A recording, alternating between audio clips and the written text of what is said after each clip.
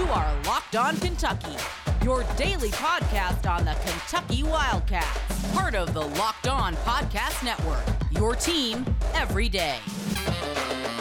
All right, what is going on, Big Blue Nation? Welcome on into Locked On Kentucky, your daily Kentucky Wildcats podcast. I'm your host, Lance Dahl, writer for Sports Illustrated for various SEC-related things. But on this podcast, we take a dive into all things Kentucky athletics. On today's episode of Locked On Kentucky, we are joined by Andy Patton of the Locked On College Basketball podcast. Well, rather, I joined him to have a conversation about Kentucky, where they're headed, thoughts on Calipari, thoughts on this season as a whole, the turnaround, heading into the NCAA tournament, a lot of different topics that we covered about Kentucky with Andy Patton. I would highly encourage you guys to go check out the Locked On College Basketball podcast. It's wherever you get your podcast. Andy Patton, Isaac Shade, co-hosts there over on that pod. They do a phenomenal job, and I love hopping on with them to talk every single time they bring me on. So, without further ado, here's our conversation with Andy Patton. After what looked like a completely disastrous season, I know you remember the discourse around this team a few months ago. I certainly remember the discourse around this team a few months ago. People were calling for Coach Calipari's head. There was just a mass frustration around this team. Here we are. It's the day before March. Many of you might be listening to this already in March, and the Kentucky Wildcats are a nationally ranked team. They're 23rd in the country. How? Lance Daw, talk to me. How did we get to this point where this team is now from this coach is going to get fired and this program's a complete disaster, we're not going to make the NCAA tournament, to being a top 25 team? How did we get here? Well, Andy, I think it's been kind of a hodgepodge of things, but at the end of the day, it's just about winning. Kentucky turned it around by beating teams that a lot of people, following that South Carolina loss on January 10th, a lot of teams Kentucky's beaten that people just didn't think the Wildcats could handle. At that point in the season, Kentucky had shown defensively that they were not good at a variety of things, particularly defending the rim. And all of a sudden, Kentucky's offense, I think, since that point has just kind of turned things around. And you can contribute it to some of the players' performance. Definitely, I think Jacob Toppin and guys like Chris Livingston have upped their game here, especially over these past 7 or 8 games. But it's something, Andy, where I'm going to have to kind of eat my words on what I said a few weeks ago about Coach Cal. Now, I will also say this. At the time following that loss to USC, there were a lot of legitimate concerns and complaints with the direction of the program. I certainly think that what Calipari was doing with the team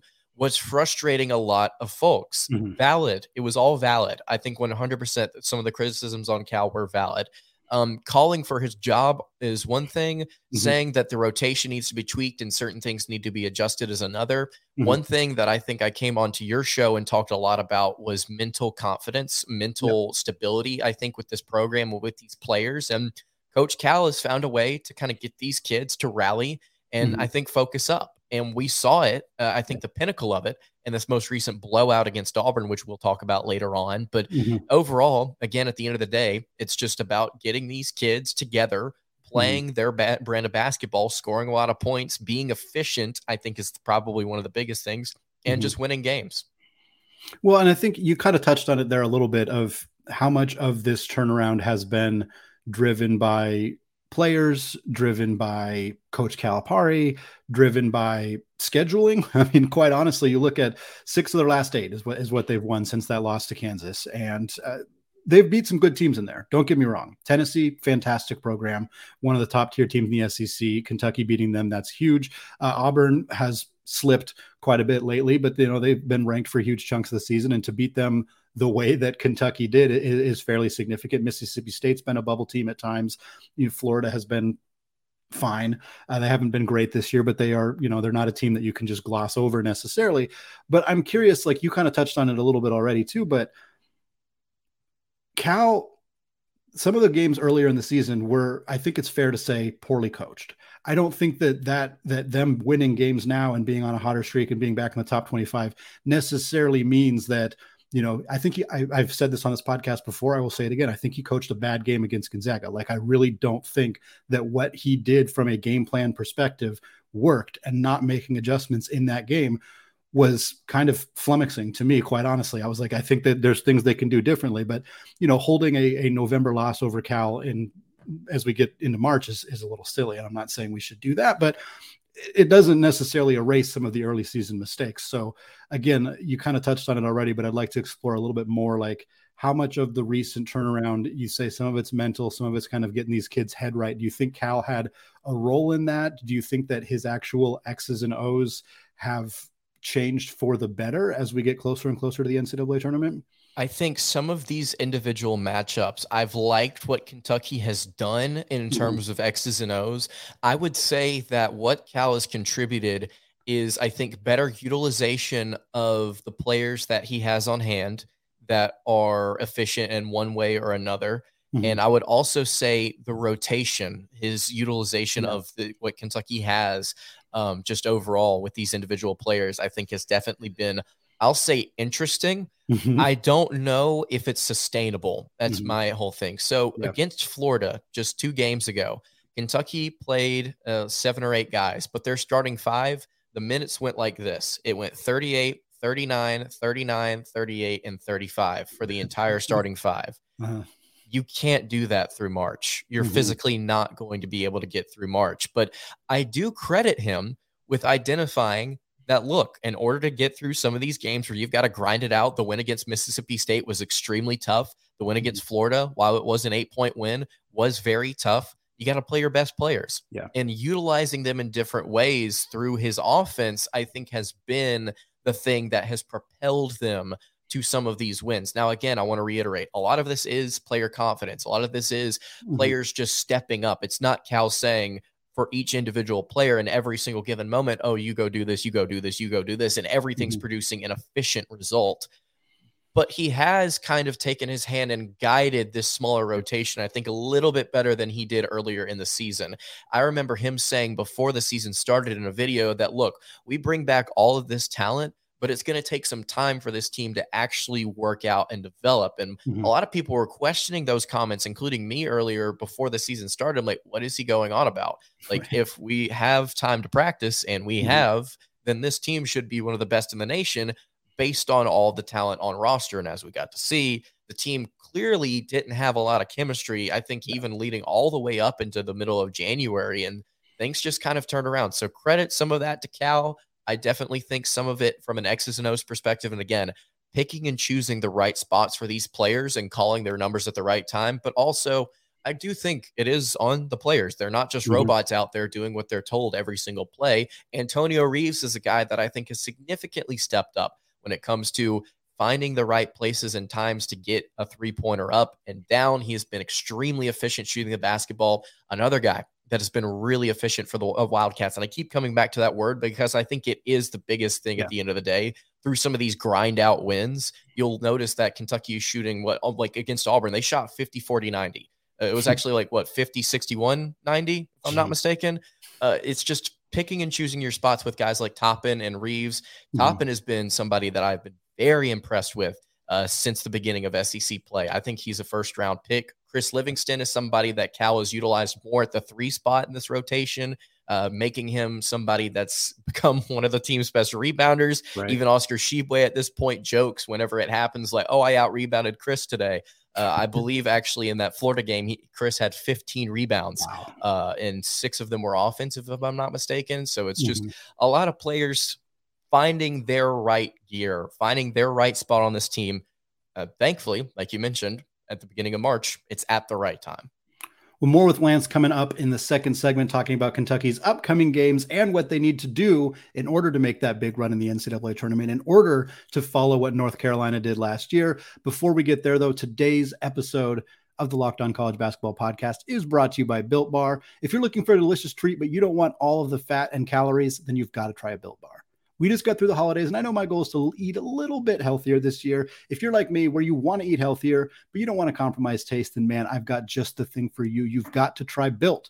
With Built, healthy is actually tasty. Seriously, they are so delicious that you won't think they're good for you. They are perfect for your a few months delayed New Year's resolutions. What makes Built Bars so good? Well, for starters, they're covered in 100% real chocolate. That's right, real chocolate. And they come in unbelievable flavors like churro, peanut butter brownie, and coconut almond. I'm not sure how Built does it, but these bars taste like a candy bar while maintaining amazing macros. They have only 130 calories, 4 grams of sugar, with a whopping 17 grams of protein. And now you don't have to wait around to get a box. For years, we've been talking about ordering your Built Bars at Built.com. Now you can get them at your local Walmart or Sam's Club. That's right. Head to your nearest Walmart today, walk to the pharmacy section, and grab yourself a box of Built Bars. You can pick up a 4-bar box of cookies and cream, double chocolate, or coconut puffs at your nearest Walmart or Sam's Club today. All right, Lance, want to keep talking John Calipari, Kentucky Wildcats, what we got going on. You kind of mentioned the building of early season struggles, getting the whole group together and everything. And I relate that a little bit to my school, to Gonzaga. I've talked about that on the podcast before, and they kind of had similar early season struggles of, playing a really tough non-conference schedule, having some younger guys stepping into roles they hadn't really filled before. And as we've started to see, this team for Gonzaga, at least, has started to peak at around the right time. And we're starting to see that with Kentucky as well. So my question to you before we get into the upcoming games for the Wildcats is really, how important do you think peaking at the right time is? It's always fun to be the number 1 team in the country on December 1st. But it's a little bit more important to be the number 1 team in the country on March 1st, or at the very least, do what Kentucky has done and kind of climb their way back up into the top 25. How important do you think that is when you look at success in the NCAA tournament? I definitely think that it's significant for some of these teams that have less talent, or they're not necessarily as talented as some of the elites. I mean, you look at a team like Alabama, I mean, they can still play their worst brand of basketball and beat teams like South Carolina on the road. And it's never easy to win on the road, especially in a place like the SEC. You can be playing like Houston, where you just have all of this talent and you can make your way through a schedule, still play poorly heading into March, and find a way to rely on your defense and to get through certain games, just kind of grind it out. I think the top tier teams definitely do benefit from peaking at the right time, but it's some of these middle of the pack in the top 25, I think, or maybe lower than that if they're shooting right, if the chemistry's there, if the playbook's working, all of these things are coming together, peaking at the right time, certainly does become effective to the point where you can beat just about anybody. Yeah. And so, like we've talked about, we looked at Kentucky right now. I mean, they've won, like you said, 6 out of their last 8. They've won 4 straight, albeit against not phenomenal competition, but they're winning and they're playing really, really, really good basketball, especially considering when you look at this last game. So for teams like Kentucky, and I'm not saying that they're less talented, I'm just saying for teams like Kentucky that have not found their stride up until this point, it's significant that you find your spot heading into March, because if you don't, you're going to end up with a really cold shooting performance or a bad defensive outing, and it's going to absolutely crush you. Well, looking ahead at Kentucky's schedule right now, speaking of not playing some of the greatest teams, they got Vanderbilt on Wednesday. No disrespect to Jerry Stackhouse and his program, but we're gonna move past that game. We're gonna talk about the Arkansas game that they have on Saturday, because that feels like a big one. If I'm not mistaken, I don't have it on the notes, but I believe it's at Arkansas for that game. So that's going to be a really, really tough matchup. Arkansas, a team that has dealt with a lot of injuries. Obviously, that's been kind of the big story for that program this year, but a really dangerous, really talented team that went to the Elite Eight last year. Looking at that matchup, a team that beat Kentucky already earlier this season, it's nice that Kentucky doesn't feel like, I assume at least, they don't feel like they're in a position where a loss here potentially puts them back on the bubble. I think they've kind of cleared beyond that, but this is still a pretty important game in terms of carrying some momentum into the SEC tournament, picking up another marquee win, maybe even moving up a seed line. Like, how are you kind of approaching this game? How do you feel going into this game, and kind of what do you think Kentucky needs to do to come out with a victory here? Yeah, they don't, like you said, they don't need this to get into the NCAA tournament, but they need it for a lot of other reasons. I think part of it is making sure that you hold on to that 3rd seed in the SEC tournament heading into there, to make sure that you get a double bye. And the reason that that's important, Andy, is because if you end up sliding to that 4th spot, you're going to have to play Alabama more than likely if you come out. And I would much rather play Texas A&M, Tennessee, Auburn, one of those teams, as opposed to a team like the Crimson Tide. So this game against Arkansas is important for that reason, but also, like you mentioned, moving up the seed line. Kentucky, if they can find a way to get out of this 7 to 10 seed range where they don't have to play a 2 or a 1 seed, which the field this year is, I would say, significantly more even than past years in terms of just looking at it on paper.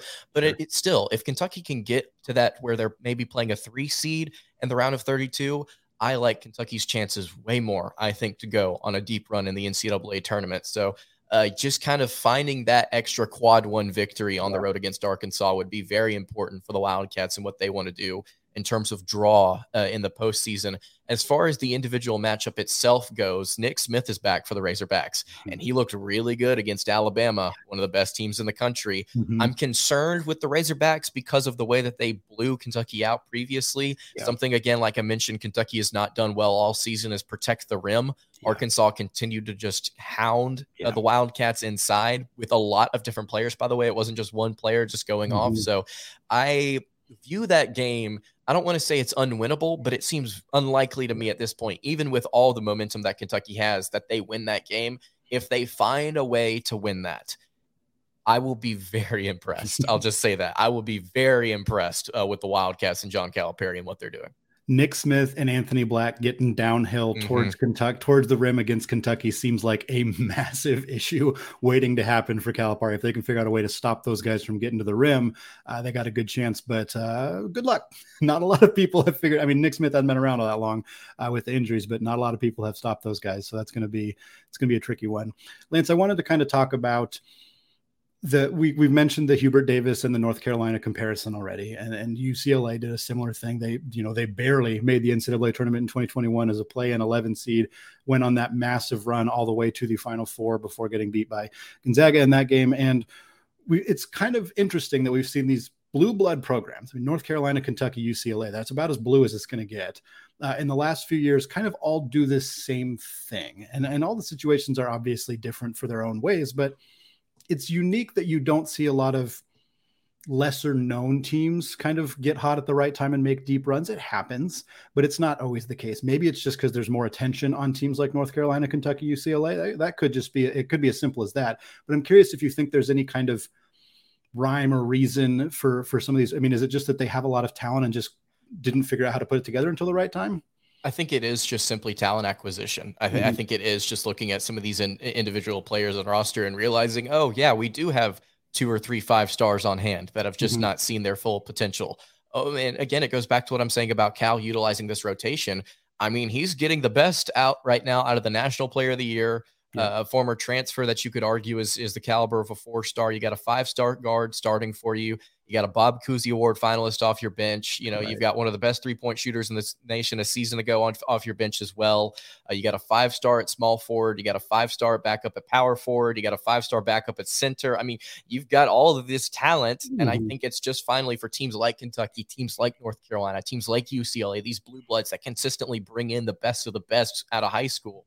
I mean, it is just a realization of finding out how to get the pieces to fit together. And it's with a team like Kentucky this year, with the field being the way that it is, I'm not saying that they're going to win the title,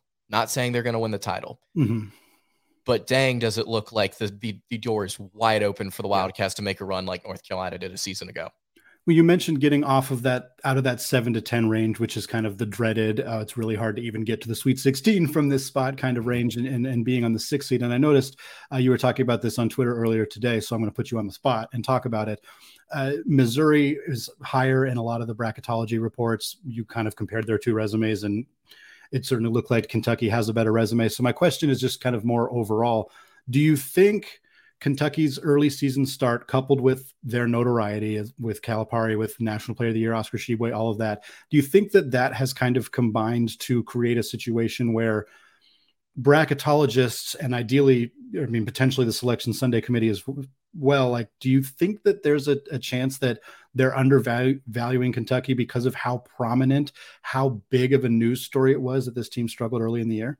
Yes, I definitely think that's the case here. And look, when you look at Kentucky's resume compared to Missouri's, I mean, like you said, I walked through it earlier. I mean, just about every single category, they have a better quad run record in terms of win percentage. They have more quad 2 victories. They have a significantly stronger strength of schedule. They're higher than in the net by 29 spots. I mean, all signs point to Kentucky being better, but it is that early season slump that kind of tanked the Wildcats and they're climbing back up. And let me tell you what's going to hurt Kentucky the most and is currently hurting them the most right now. It's that quad 4 loss to South Carolina at home. Yeah. That's at the end of the day, if Kentucky ends up going on a run and they have the ability to move up to a 4 seed as opposed to staying as a 5, that quad 4 loss to South Carolina at the end of the day is what's going to kill them. Yeah. And so it absolutely is not only the narrative, I think, but it is the individual results, losing so early in the season and having to fall and then catch your way back up instead of rising and falling. Another team that I cover actually closely, Andy, is Auburn. Yeah. And you notice how they started the season strong with not particularly the best strength of schedule, Right. and they're starting to fall. And I just ran through the numbers in an article that I wrote. They could lose out and they still have a 50-50 chance of getting in, according to the analytics over at Bart Torvik. Yeah. So it's all about starting well, I think, in the analytics. And obviously, like we've talked about, finishing well, peaking. And, you got to play well all season. But Right. the point being here, to answer your question, absolutely, yes, I do think that the early season slump has affected the Wildcats and their seeding as we move closer to the postseason. It's interesting because the analytics favor early season hot starts, and you would imagine that the selection committee, recency bias is just a permanent thing. Like, you can't really remove that as much as you might try to. It's difficult to do. So for a team like Kentucky, playing well at the end of the year probably helps them with the selection committee. Playing well at the beginning of the year helps with the analytics. So like you said, you kind of just got to just play well the whole season long. You know, winning matters. You got to win your games. You can't have those ugly ones. And as much as that South Carolina loss is probably going to cost Kentucky a seed line, I think you can make an argument that it should. Like, it probably should cost them a seed line, as much as it can be frustrating to get on a hot streak towards the end of the year and not feel like you're getting that respect. And I think the comparison with Missouri totally makes sense, but you can't lose those kind of games. I mean, they're just absolutely killer when you look at those resumes. To be able to drop a game like that to a team like that, it's brutal. No, it definitely should count. I agree with you. And that's the reason why the net rankings were invented and implemented, right? Sure. Is you need the significance of analytics to back things up past, like you said, recency bias. So it's absolutely fair. And at the end of the day, we just got to see where Kentucky falls. Last thing here for you, Lance. I kind of want to talk about the odds of making a successful run in the NCAA tournament. We've talked about that they have the horses, they have the talent, they're peaking at the right time, all of that stuff. There's a lot of people attempting to guess what are the biggest keys to having a successful run in the NCAA tournament. And there are things we can point to from an analytical perspective, from a just eye test perspective, that generally matter fairly significantly. Kentucky has a lot of them. Kentucky is also missing some of them. Shooters on the perimeter is a big one. A dynamic low post scorer. Obviously, they have that. They have a top 15 offense in the country. That's huge. Using KenPom data, no team has ever won the national championship with an offense below 40th. So for Kentucky to be well above that is fantastic. However, no team has ever won and this is in the KenPom era, so since 2002, I believe, no team has ever won the NCAA tournament with a overall adjusted defensive ranking of lower than 22nd. Kentucky, as we're talking right now, Lance, 78th. So it seems like they got a little bit of work to do on the defensive end. We talked about the rim protection. Like, do you think there's an ability to overcome those obstacles? Maybe not winning the whole thing, but like to make that kind of run, to end up in the Elite Eight, at least the Sweet 16, maybe the Elite Eight. Do you think they have the ability to do that? Or do you think that those issues, namely the defense, I think you could argue there's an issue with the lack of veteran guard experience. I think they do have that, but Cason Wallace is their best guard. He's obviously not an experienced player. Curious if you think that those are obstacles that this team can overcome, or if that's going to be the kind of thing that ends up burying them in March. You may not like this answer. I'm going to say maybe for a couple of reasons. Number one, I do think that if you talk about, again, this field, I feel strongly about this year's situation, and that it could be, as we've seen for the past several years, it could be extremely chaotic. Yeah. And so I definitely think that leaves a team like Kentucky, who is younger, who maybe does lack experience in certain areas. I think it does give them the opportunity to maybe take advantage of some situations, or a draw, or momentum, or different things like that. But at the same time, like you mentioned, you make a great point. Defensively, this team has been porous whenever it comes to protecting the rim, especially. And so you also look at the depth that this team has. Again, I want to reiterate, they've been playing their starting five essentially for these past several games up until this Auburn game, and they did empty out the bench. But before that, Kentucky got 9 deep in their rotation before things got ugly. And so they're finally starting to figure out how to maybe play with a little bit more depth off this bench, and getting those guys to contribute, I think, will be significant, but they haven't all year because Cal's played them this way. Right. So I'm not quite sure Some signs would point to no, but again, I keep coming back to Kentucky's got all the momentum on their side, and this thing could be wide open. So I hate to say it, but maybe. I think maybe. As a fair answer at this point in the stage, at this point in the game. Lance Dawe, Locked On Kentucky, thank you so much for taking the time to come on the show to talk about the Wildcats. It's going to be a really, really exciting month of March for a variety of reasons, but I think this Kentucky team is going to be a really fun one to watch. Yes, sir. Absolutely. Thank you so much for having me on. All right, that was our conversation with Andy Patton of the Locked On College Basketball Podcast. Really appreciate him bringing me on to have that discussion about Kentucky. Again, want to reiterate, if you have not checked out the Locked On College Basketball Podcast, would highly encourage you guys to do so. So if you're listening on podcast or if you're watching on YouTube, just search it up. It'll come right up. I'll also drop a link to their show in the description. And that's going to do it for today's episode of Locked On Kentucky. You can follow the show on Twitter at Locked On UK. You can follow me on Twitter at LanceDawe_, and you can follow the show over on Instagram at Kentucky Podcast. Tristan Ferris joins us again tomorrow to help us preview Kentucky versus Vanderbilt. Make sure you stay tuned for that one. Until then, hope you guys have a great rest of your day, and God bless.